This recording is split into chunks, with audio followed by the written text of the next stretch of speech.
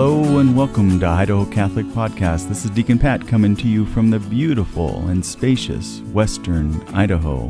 What a beautiful day we're having here today. It's a little bit overcast, but just a beautiful temperature outside. It's in the 60s. Able to do my yard work today, and now I have some free time. Well, I wanted to let you know that I'm coming to you solo today. The rest of the crew on Idaho Catholic Podcast are still on their summer sabbatical, and Mike is still enjoying the time with his new baby. Him and Janelle had their addition to their large clan and having a wonderful time. I was able to witness the baptism of their child a couple of weeks ago, and it was celebrated by our local bishop, Bishop Peter, and it was a wonderful celebration. I'd like to let you know that the usual crew presentation will be returning in about 2 weeks to you with our weekly podcast. And just as a reminder to some of you that a couple of our members are gone and they'll be replaced. Daryl Falkenberg has gone. He's now attending Mount Angel Seminary. And Father Mark Uhlenkott has been reassigned from western Idaho to eastern Idaho. But filling their spots are going to be two wonderful guys, and I'm purposely withholding their names because during our first podcast with them, they're going to introduce themselves to you, and I think you'll be very, very impressed. They're two really different personalities, both fervent in their faith, but they'll have something unique that they'll be able to offer the podcast. So I look forward to you meeting them and enjoying their personalities. Well, for today, I'd like to share with you a reflection on the gospel. Many of you will be getting ready to go to Mass tonight, and some of you tomorrow. And I'm sure you're going to get a great homily and something to ponder for throughout the week. But just to prepare yourself for Mass, I have something I'd like to share with you. So let's go ahead and get started. In today's gospel, Jesus asked the disciples the question, "Who do people say that I am?" Then he asks a very direct question, "But who do you say that I am?" Isn't this the question that we should be asking of ourselves as well? Who is Jesus Christ to us? In fact, who is Jesus Christ to me personally? The big question today is really a core question. Are you a Christ follower? Do you identify yourself as a Christ follower? What does that really mean to you? Why do you want to be a follower of Jesus? Is it to get into heaven? Is it to get rid of guilt? To find peace in your life? Is it to make life smoother, more enjoyable?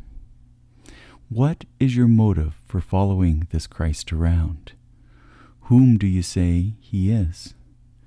Are you so serious about being a part of God's kingdom that you are willing to give up your desire for a comfortable life? Are you serious enough to give up your job, your family, your possessions, your life? What about the words of Jesus? "If anyone would come after me, he must deny himself and take up his cross and follow me." You cannot be a follower of Jesus. You cannot be a disciple unless you take seriously the implications of the cross. Now it is true that life with Christ is filled with unspeakable blessings and the deepest kind of happiness and peace, but this is no joyride. Sometimes our talk about what it means to be a Christian is so superficial and so sentimental that it is almost sickening. It totally misrepresents what it means to be a Christian. Some of us are holding on to this world and what it has to offer so tightly that our knuckles are turning white, and yet we still want the benefits of the kingdom.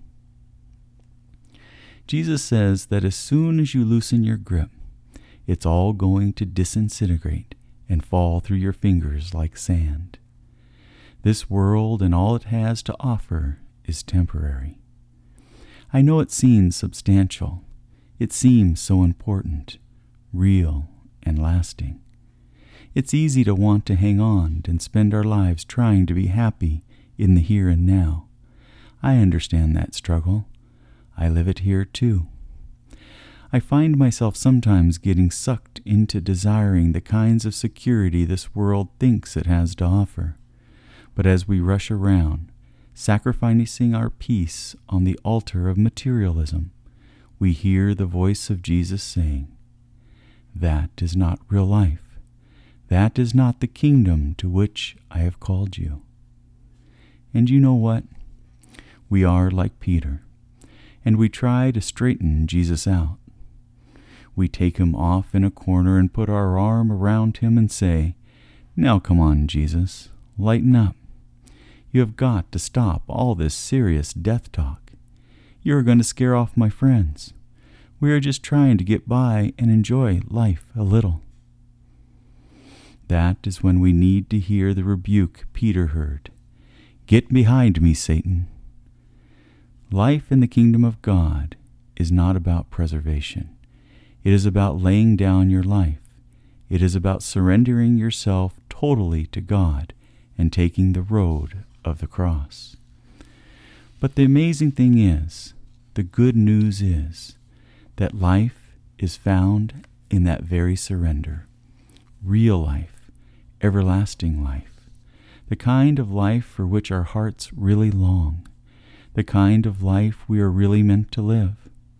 For so many of us, our understanding of the crosses in life are misunderstood. So many of us are always looking for a way to avoid our crosses, or wish we had someone else's cross to bear. It reminds me of a story. A young man was tired of his cross that he had been given to carry.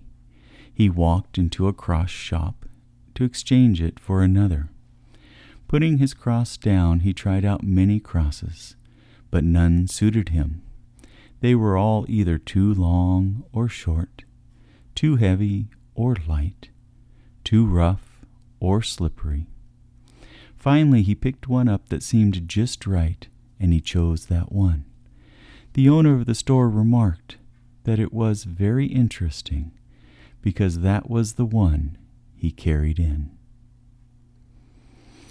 God has either willed or allowed our crosses in life to be uniquely our own.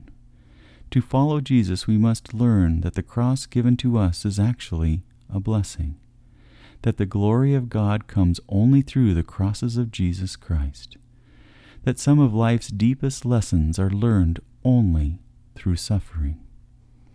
We must be able to express our faith, not just through works, but also through the acceptance of some suffering, some cross. The necessity of suffering is not simply a pious desire to imitate Jesus. Much of what is truly worthwhile can only be accomplished only by those who are willing to trust Jesus' word that suffering belongs to God's plan, something difficult to achieve in a painkiller culture. We are challenged to think as Jesus does. God does not delight in suffering. After all, the disciples were sent to preach and to heal. The danger is to think that suffering is always undesirable, and that if we pray enough, God will remove all suffering from our lives and fix all our problems. Many Christians have grasped the Jesus of the miracles, but have ignored the way of the cross. Prayer is important in healing, but prayer at its deepest is an opening up of ourselves to what God wills, not an exercising in forcing God to do our will. So in closing, I need to return to the question of this day, the straightforward question of our lives. Are we truly Christians? Do we really understand what that means? Is there anything in our lives that are more important than the kingdom of God? Can we be honest with that question? It's real easy to say, yeah, the kingdom is the most important. Jesus is Lord. He is all I need. Really? What does your life say? What does your schedule say? What does your checkbook say? What would the other people in your life say? The question of Jesus for you today. What good is it if you gain the whole world, but forfeit your soul.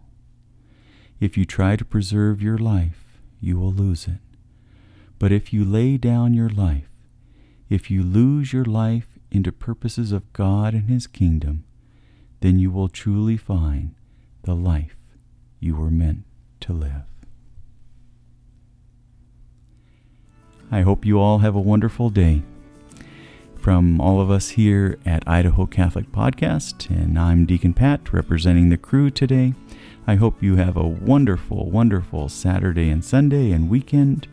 You take tomorrow, Sunday, to rest, to nourish yourself, focus your time on God and those around you that God has blessed you with. I wish you the best, and may God forever keep you.